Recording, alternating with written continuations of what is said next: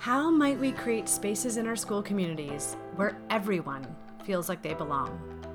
Today on the podcast, I talked to Rosetta Lee, a professional outreach specialist and middle school educator at Seattle Girls School. I'm your host, Celeste Kirsch, and we are teaching tomorrow.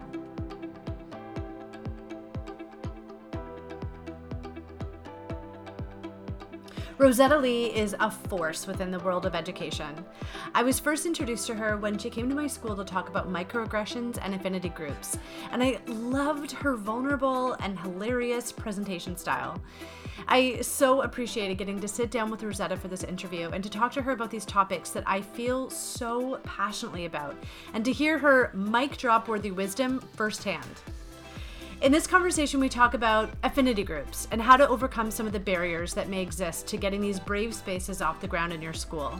Rosetta offers so many practical tips and considerations for diversity, equity, and inclusion work that I wouldn't be surprised if we need to invite her to come back once you've had some time to digest and experiment with some of these ideas in your own school context. Enough intro already. Here is my talk with Rosetta Lee. Rosetta Lee, thank you so much for joining me on the podcast today. Thank you. It is such an honor to get to have you to myself for a little while, to get to chat with you, because I've seen you present at conferences and you've come to my school before, the Bishop Strong School. So it's a real delicious treat to get to just sit and ask you these questions. Can you just start by explaining to everyone what you do with the Seattle Girls School, because you have a really unique role at that school?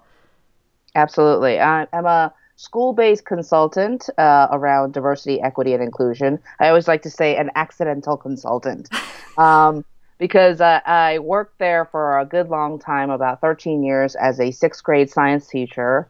And the school has an anti-bias mission, so I learned a lot about equity and inclusion, both for personal reasons and for application in the classroom. And when I went to conferences, I started to propose sessions for topics that I thought we could use talking about, but I didn't necessarily see those workshops.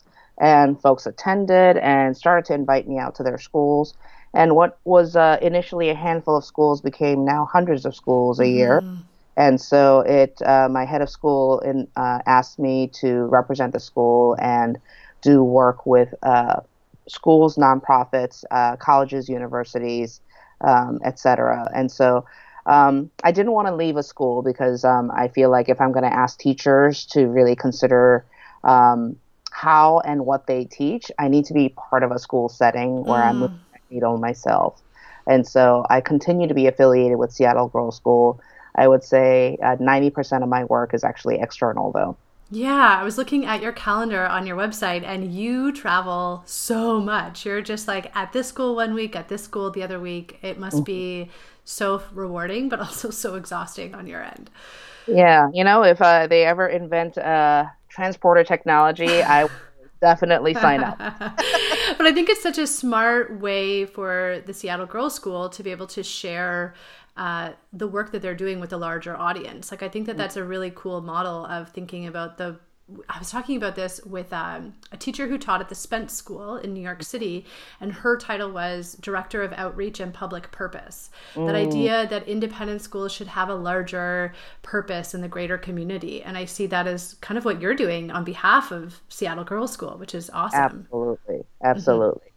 Being affiliated with a school allows me to do reasonably priced work. And when I'm working with public schools or small PTAs that have little to no budget, I can just say, you know what, let's take the money off the table, which is something that not consultants have the freedom to do. And then you get the security, I assume, of working for a school with a little bit more stability. So if you were just to do consultant work on your own, it would be a totally different kind of game.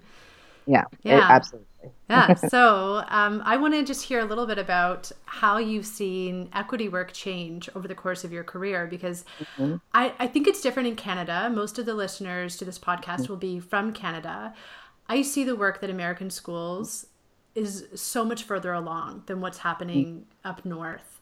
How have you seen this work change over your career? Yeah.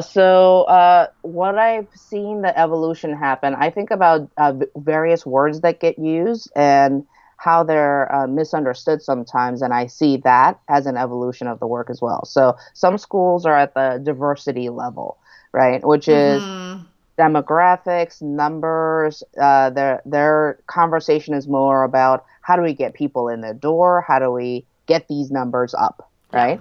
And then inclusion work is when schools are thinking about, well, we're starting to have the numbers, but the experience, folks don't always feel like this is their home or this is their school. And so, what are we doing to help people feel like they belong and Mm-hmm. that we and then equity is that notion of equality is treating everybody the same, and equity is treating everybody in a way that acknowledges the obstacles that some folks face that others don't, right?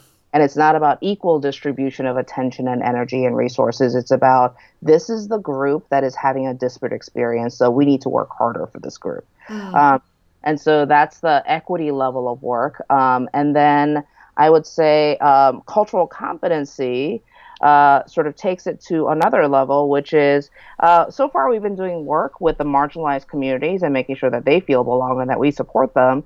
But the general population isn't learning anything about interacting across difference. So it's almost like, the way I like to think about it is we have a square peg in a round hole, and we've been spending all of our energy sanding that square peg into a round hole. We Mm-hmm. haven't done anything to that hole um, or the round pegs to like understand what square pegs are about, right? And so I like to think about those as evolutions. And I think there are a small number of schools that are thinking social justice, which is that public purpose you were talking about. How do we equip young people to acknowledge it's not just our school. We're actually in the context and ecosystem of a whole nation and world that has Mm-hmm. baked into the way we do things. And so, how do we equip young people to challenge those and create a better world?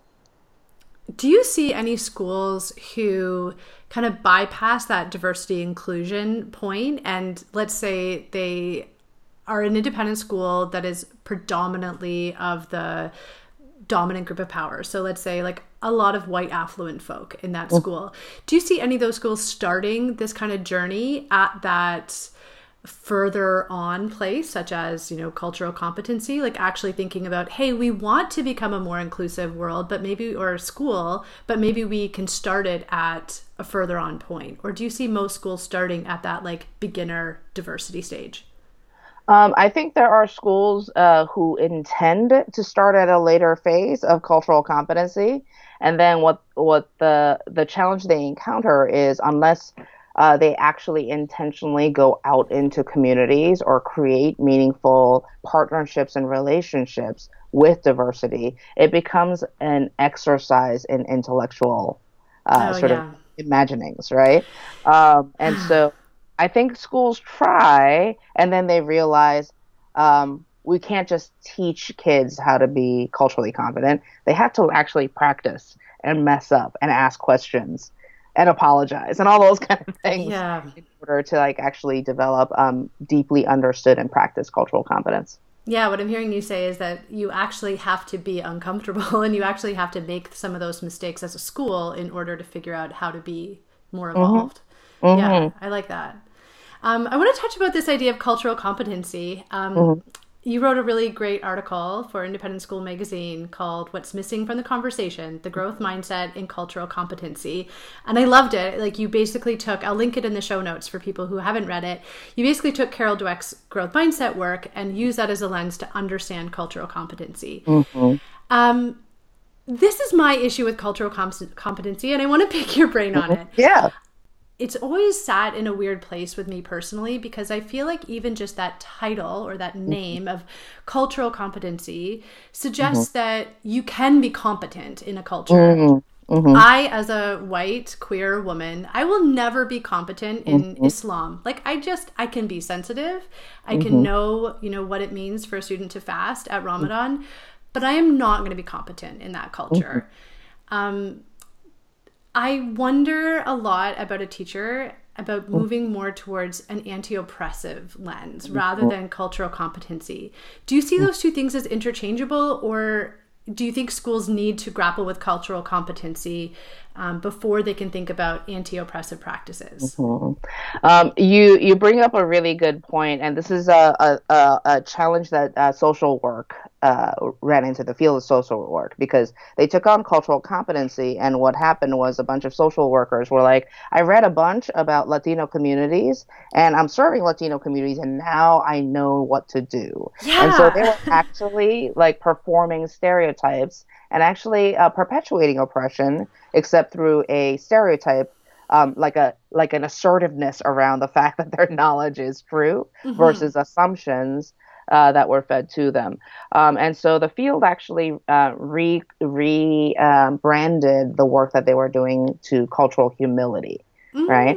So you're learning a bunch, but you have to remain humble. Yeah, right? That's a way different way of understanding it. And so the way I think about it is, I think a lot of folks use the term cultural competence, and I always want to look under the hood. What do you mean by that, right? Yeah. Because there are some people who say cultural competence, and they're like, oh, we read this book and this book and this book, and so we're competent. And I'm like, ugh. And then there are folks who are like, we're working in these ways, and we know we'll actually never get there, but we're committed to continuing to move. Then I'm actually okay with that, right? Yeah. So I always, for me, I think about cultural competencies, right? Yeah. We're all in some ways, and we're all incompetent in other ways. It's just that recognition and realization of what are your growth zones and continuing to work, right? And I also like to think about it in terms of not are you there yet, but are you moving? Oh, I love that. That's so important, that distinction, I think. Because for me, folks are like, you've done this work and do you feel complete? I'm like, no, as soon as I say I'm complete, I will fall behind. And so as long as I'm moving, I can hold my head up high and know that I'm reaching towards something. I'll never get there. Because the reality is demographic shifts, migration pattern shifts, better understanding, scientific advances, the way people understand themselves better. Like when I started teaching 25 years ago, like the gender non-binary and transgender community was not a part of the regular conversation of teaching and learning, right? And yes, I did a bunch of identity work and anti-oppression work back then, but it's not relevant as much around gender identity anymore, right? And so it's that idea of I need to constantly be paying attention to what is new, right? And I'm trying to keep up. And of course, young people move so much faster than I do. So these days, I'm like, how do you identify and what does that mean to you, right? Because there are folks who use terms that don't mean the same thing. I always like to go beyond. Some folks like to find the perfect terminology and wordsmith it until it communicates as clearly as possible. My thing is, I don't care what words you use, but I do want to look under the hood and ask you what that means. I want to rebrand that too as maybe cultural curiosity. Like if you're curious about other cultures, you're not making assumptions, you're asking questions, you're leading with a general wonderment about other people and their lived experiences. Do you think that schools are hesitant to use the terminology anti-oppression though, because it's kind of charged and they don't want to look at the role that they may play in? Oh, absolutely. Yeah. Absolutely.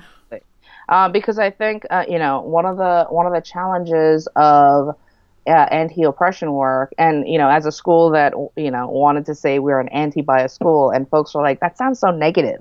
I've heard that from other people. Why do you have to be anti something? Why can't you be pro something? Totally.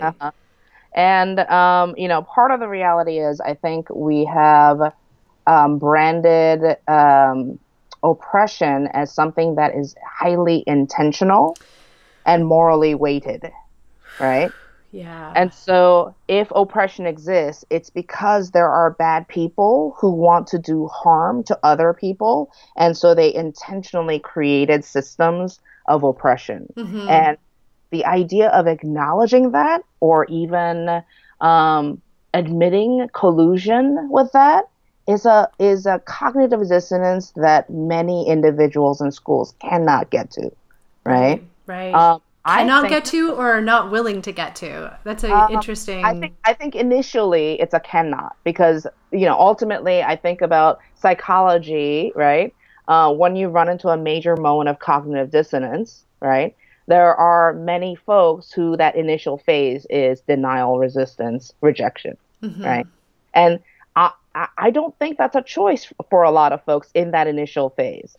But at some point, when there's a reaffirmation of the fact that the thing that you couldn't absorb in the first place is appearing in different forms over and over again, at some point, many folks sort of sit with that dissonance and go, yeah, like it, I feel a way about it, but I'm recognizing that feeling a way about it doesn't change anything, Yeah. right?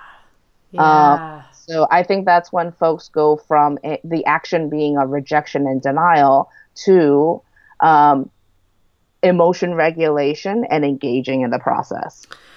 Whoa, that like makes me think that in order to really engage in this work, you need to have like a background of meditation, like actually, like sort I of like, know. yeah, a foundation of just being okay with discomfort and noticing what's coming up and sitting with that and then maybe thinking about action. Like Mhm. that's really profound, Rosetta. Well, and that's why I really love engaging in research like Brene Brown's research around shame, right? And shame resilience, because we all have shame triggers, those things that make us feel not enough, right? And we experience cognitive dissonance, emotional distress, all that kind of stuff. But there are whole fields that let us know these are some things that you can do to manage that. Not get rid of it, but manage it and actually behave in productive ways. And so for me, I delve into that research because ultimately, I want to not only teach people about equity and inclusion and oppression, I want to help give them some tools around managing that emotion or psychological reaction when it comes up. When it comes up, not if it comes up, when Yeah. it. Yeah. Well said. Can you talk to everyone about what are affinity groups and Mhm. why they matter in our schools? Mm. So, for me, I take a very specific definition of affinity groups that's used by National Association of Independent Schools and the one that we use at my school as well. Just because you'll find affinity groups in professional spaces and they don't always operate the same way. But affinity groups, as I and NAIS defines it, is a gathering of people who have a shared identity, right? So whether it's a racial identity, a gender identity, a sexual orientation identity, a cultural identity, a religious identity, and folks who share an identity group come together to provide support for one another and talk about what it's like to be a member of that group in a world that has very normative messages about a singular group, right? So it's, let's say people of color in a society that values whiteness a lot more than any other racial group. It's about feminism or like women power or girl power groups that takes a look at, hey, we live in a patriarchy, so what does it mean to identify or express or live as a woman in this society, right?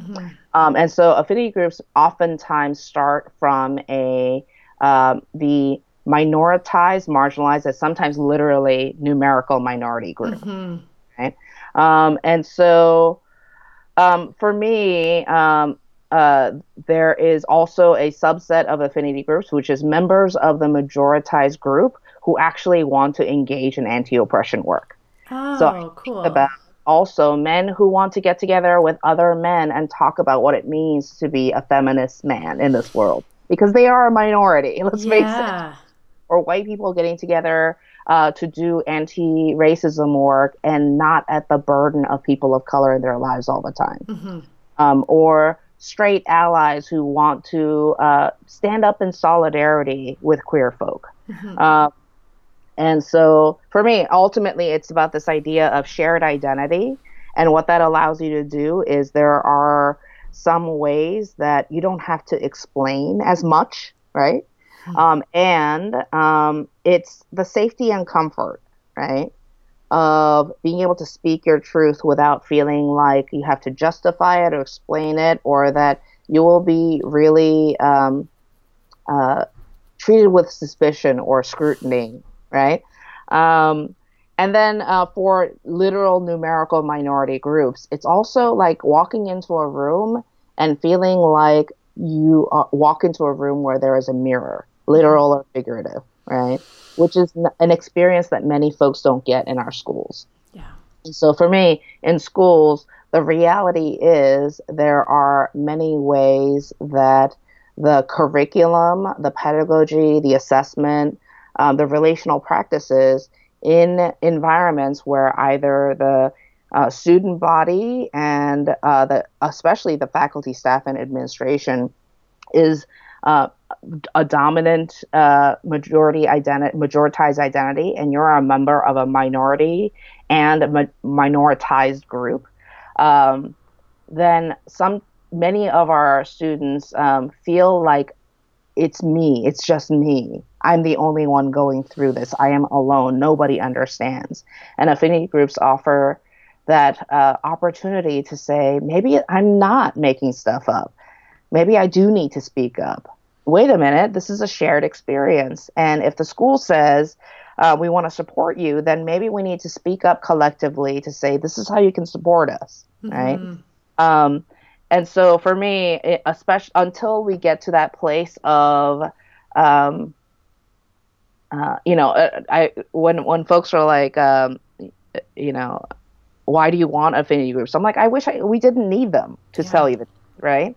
And I'm working toward a world where we don't need them. But in the meantime, I think about both.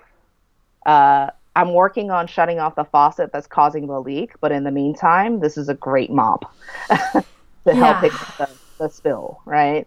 That's a perfect way of explaining it.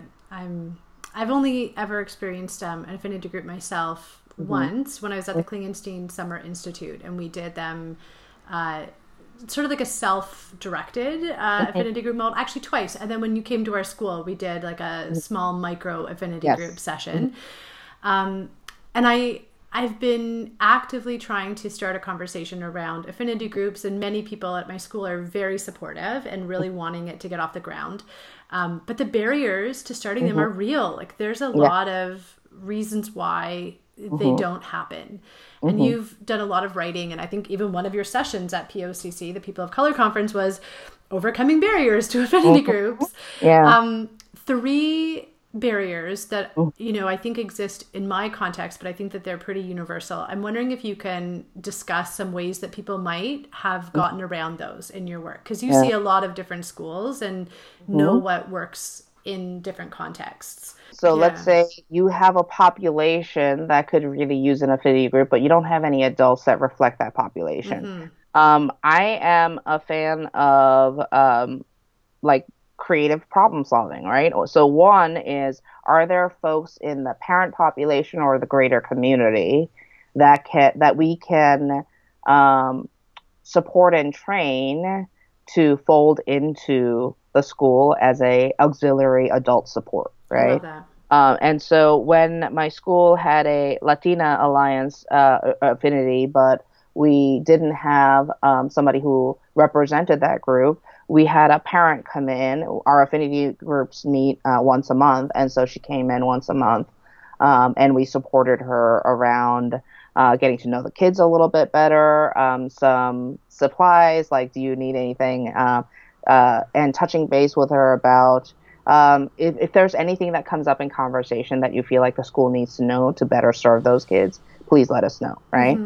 I've also had situations where it's somebody within the school that doesn't identify that way, but they're very explicit about what they do and what they can't do. And for example, when I supported an affinity group where I was not a member of that group, the way I framed it was this. I am the affinity group's facilitator, and here's my role. My role is to make sure that you have a comfortable and safe and affirming space, and that I am trying to make sure that I help us through moments of conflict or emotion or strong dissonance, right?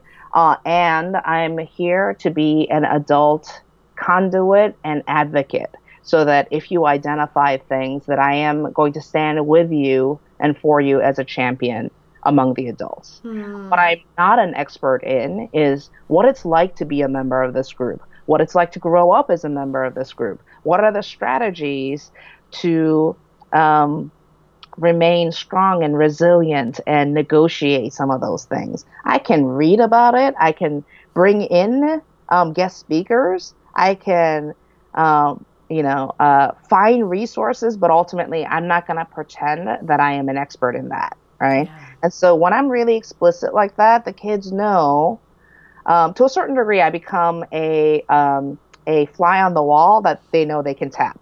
Yeah. Rather than somebody who's like leading the discussion, right? And I think as long as adults are very clear on what their role is and not pretend to understand or be a role model in those ways or like make it about them, I think it's perfectly possible to have somebody not within a group facilitate that group. Amazing. How would you address the idea of parents resisting reminding their children about their possible marginalized status? Yeah. And so first of all, I think about the fact that, oftentimes my school is in middle school and many affinity groups have started at the high school level. By then, kids know already, right? It's not a secret. And, I think about it in a few ways. One, a well-run affinity group should actually be more of a positive and affirming space than a look how challenging it is to be a member of a marginalized group, right? So in terms of the greater balance, it needs to be an affirming space. And part of the motivation I find around affinity groups is the notion of identity socialization. And this actually shows up in parenting research. April Harris-Britt does a lot of work around how do parents teach their kids about what it means to be a member of a certain social group, right? And parents of marginalized identities do a lot more intentional identity socialization than parents of majoritized identities. And so, for example, and the identity socialization comes in two forms. One is identity pride, right? Which is this is our people, our culture, our history. These are the role models who have contributed to society that come from our background. This is the history and legacy of our people, the challenges we've overcome and we've stood strong. You're a part of that history, culture, group, legacy, and you should be proud to be a member of this group. And that pride socialization you need to do in abundance. And as long as it never leaks over into identity chauvinism, like we're better than everybody else, pride messages are actually really good for kids. Always, always, always. Okay. And the positive outcomes are like healthy psyches, healthy bodies, strong academics, you name it. Like I can't find anything wrong with pride socialization, right? And then there is protective socialization, which is in this world, as a member of this group, you may experience some things, right? And this is how I need you to negotiate or protect yourself. And so this is why, like, Jewish families will teach their children about the Holocaust and what happens when religious intolerance goes unchecked. And our people have survived this massive attack on our people, and we need to remember that and be vigilant and protect our community. This is why parents of girls who are working nighttime jobs and driving themselves home, you bet they will have a conversation about park your car close to the door in a brightly lit area, and when you go from the door to the car, put a finger on the mace, hold your keys a certain way. Be alert, make a beeline to the car, get into the car, lock the door, and then you can let your attention drift. But you bet there's coaching around that. This is why Black communities do driving while Black classes. right? This is how I need you to behave when you get pulled over. Not if you get pulled over, but when you get pulled over so that you're more likely to survive that encounter. Okay. Now, protective socialization, this is a tricky one because it turns out you need to do some. You need to do some. Because when, sadly, in this world, it's still a when, not if, when young people encounter bias, prejudice, bigotry, oppression, if they've never been given a heads up, often they experience a moment, like moments of, what did I do? What's wrong with me? What's like, why is this my fault? Like all those things. And without sort of heads up around that, there's a lot of self doubt, depression, anxiety, and and for a lot of young people, they actually build up a resentment toward the adults in their lives. Like, I thought you loved me and you were going to prepare me for the world, but you never told me this was going to happen, right?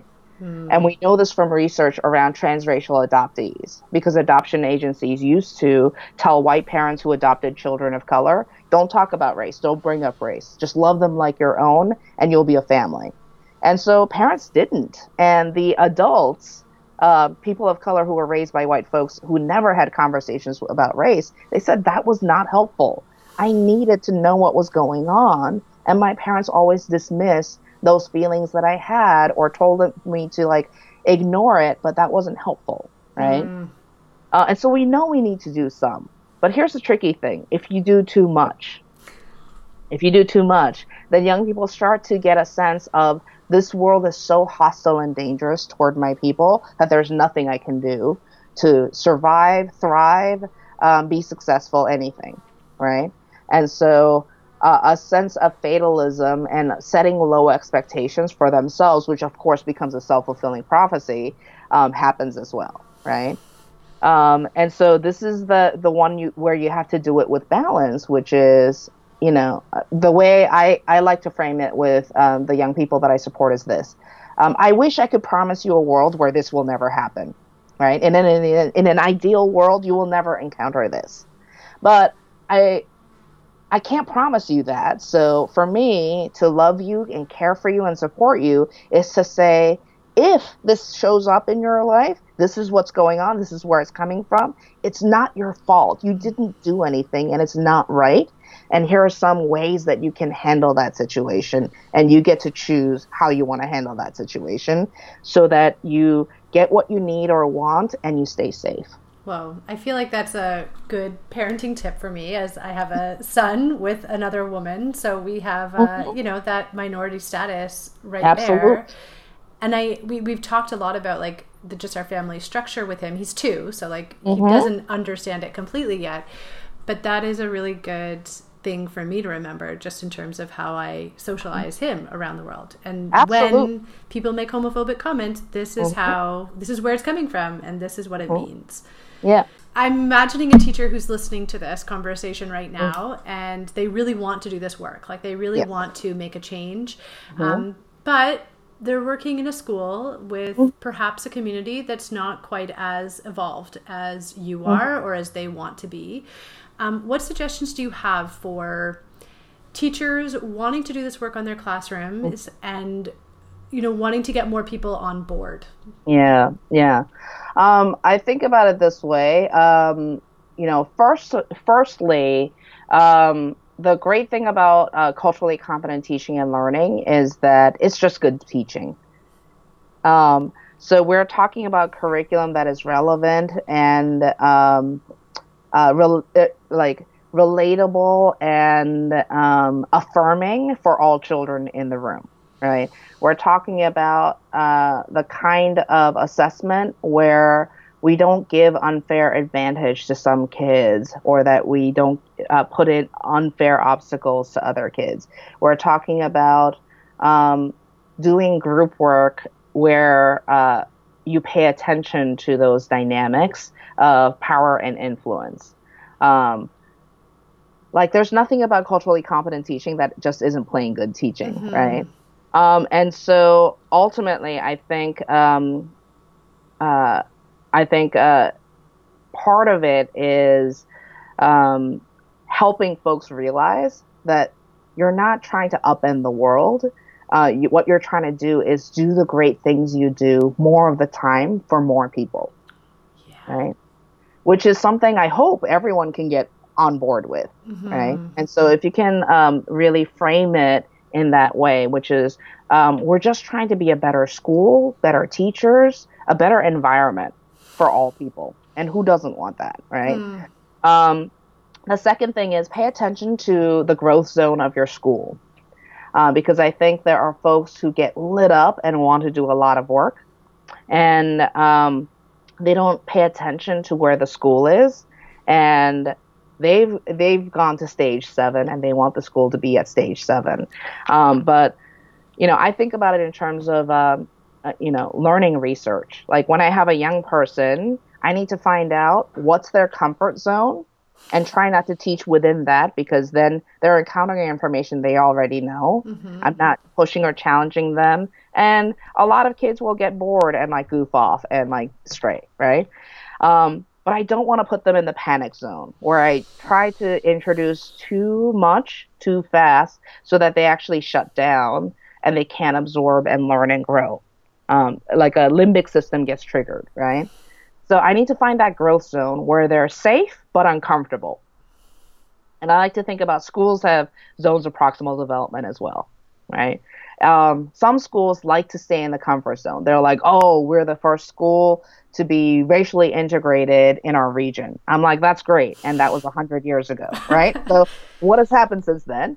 So we don't want to stay in the comfort zone. I know that there are schools that do great things. Like some schools are like, we're such a kind and loving school, and the teachers really genuinely care about the kids. I'm like, that is awesome. That is a great foundation. But you can't stay there forever because people with good intentions, sometimes without the knowledge, impact in negative ways, right? Yeah. And so we have to move.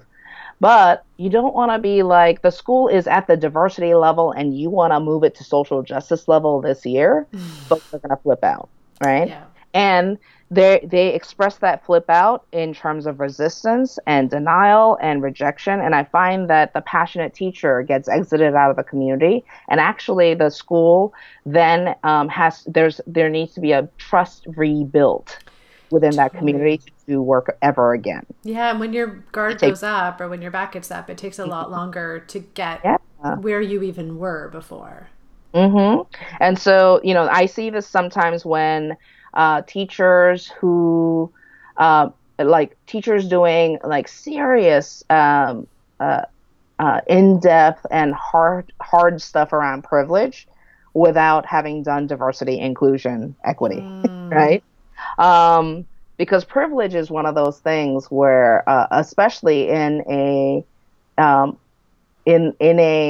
culture that stresses meritocracy and everybody starting off at the same place, if you don't explain some of the backgrounds and context, then it feels like you're accusing folks of oppressing others and or having gotten there through your identity and the unearned advantages of your identity rather than any hard work on your own. And so you get a lot of resistance.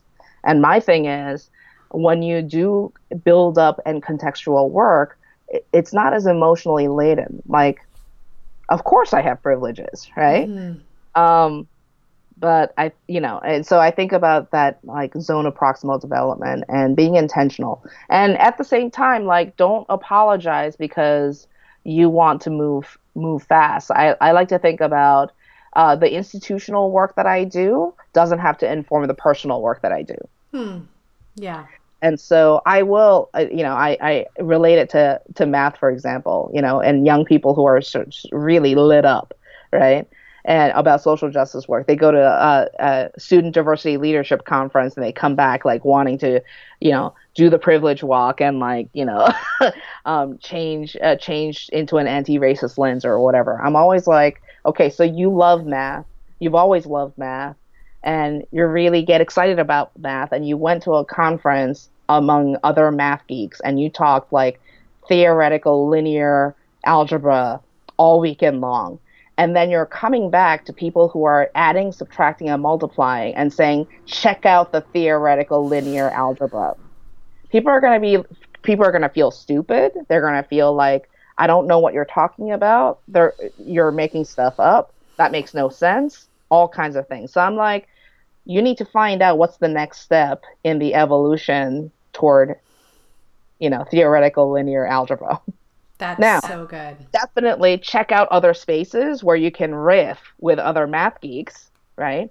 But don't expect your classmates to get there with you today. Yeah.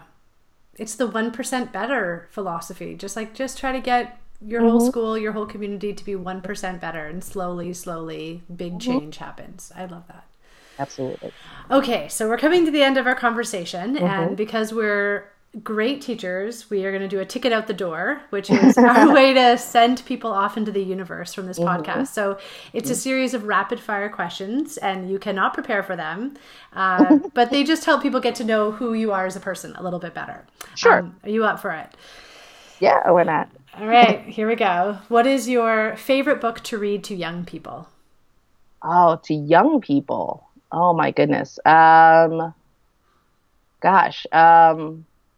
Honestly, I don't know that I have a favorite.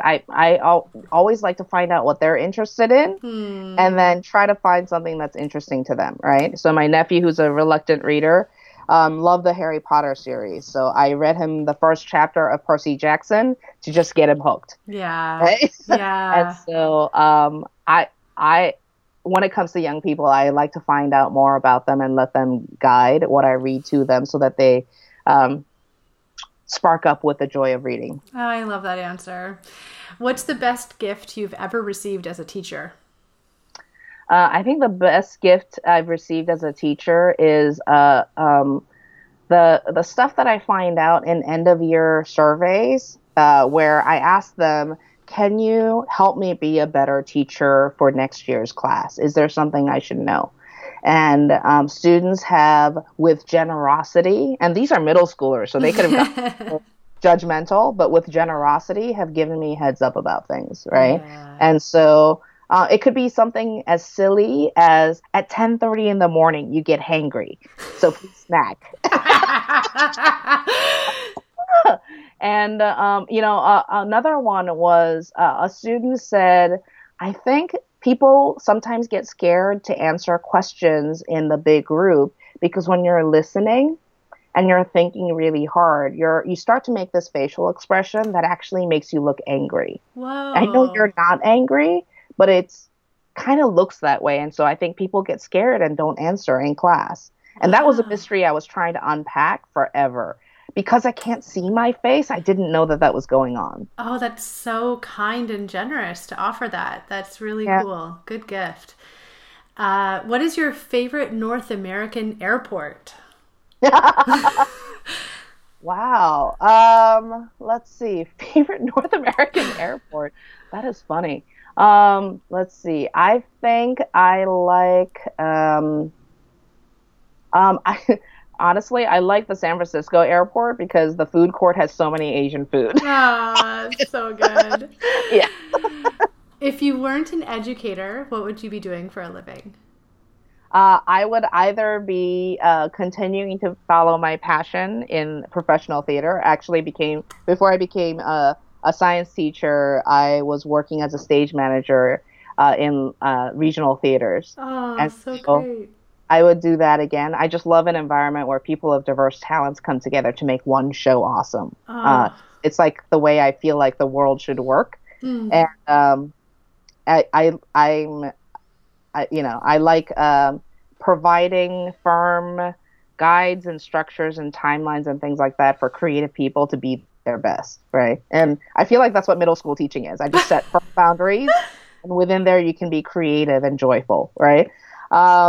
Or I'd be a firefighter. I don't know. There's something about that's always drawn, like there's this sense of like I'm strong and I like to help people and I like to play with fire, so I figure putting out fires, So, but I think that might be going out of my reach because I'm like 44 now. I think you're doing a great job being an educator, so you don't have to jump ship anytime soon. Who is your favorite edu celebrity? My favorite edu celebrity is, let's see, Brittany Packnett. And so she is the executive director. I may be getting the title wrong, of Teach for America, and she's really worked to change Teach for America from a model that stereotypically places well-off, recent college grad white folks into communities of color, and in not so culturally competent way, come in, try to do stuff, and then take off, into a model where the core is like 50% people of color, and she's doing intentional work around equity and cultural competence as a core part of their training program, which I really admire, because I know that program will continue to be leveraged by high need, under-resourced communities. And so the fact that she's bringing that in is really important.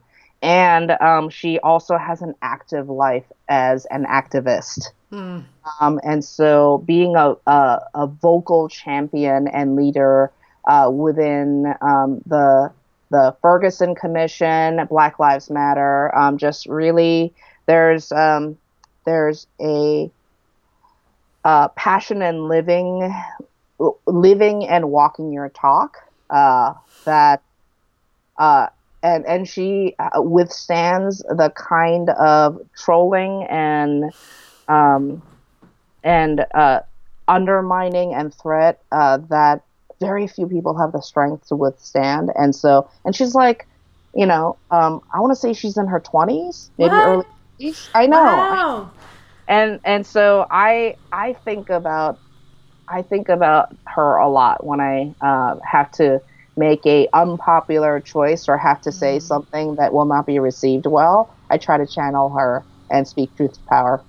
That's great. As a Canadian, I don't know her very well, so I'm definitely going to be starting to follow her on Twitter. That's a good suggestion. What's the first thing you do when you wake up in the morning? I play Candy Crush and drink a lot of coffee. What's the first thing you do when you come home at the end of the day?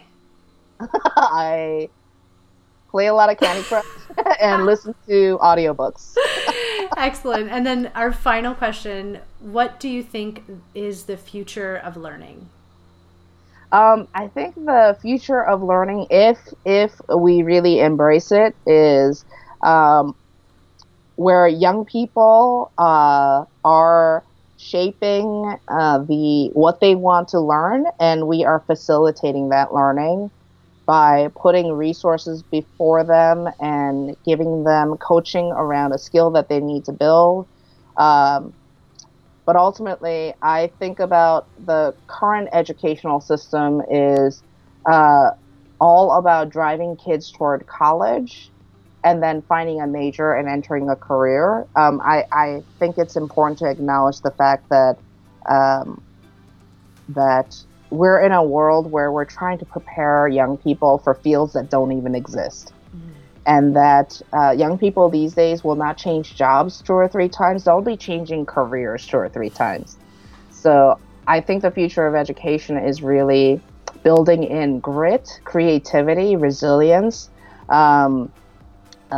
self-driven academic and personal mindsets, and learning how to serve the greater good. I mean, I think if we can do that, then they can be prepared for anything that the world throws at them. Oh, those are perfect words to end on, Rosetta. You are such a busy woman and you have such a full schedule, so it means so much that you took the time to come and chat with us today. Oh, thank you so much for the invitation. It was such a delight to get to talk to Rosetta today. You know how I ask almost everyone at the end of the show who their favorite edu celebrity is? Well, Rosetta is definitely one of mine. I think that this might be one of the best parts about creating this podcast. Having the permission to have one-on-one conversations with people that I truly admire. So thank you, Rosetta, for your honesty, for your vulnerability, and for everything that you shared with us today. If you were touched or inspired by something that you heard, please share this podcast with someone that you think would like it. That is the best way that we can grow and get this show into the hearts and ears of more teachers. That's all the time we have for today, folks. Keep looking under that hood. And remember, we are teaching tomorrow.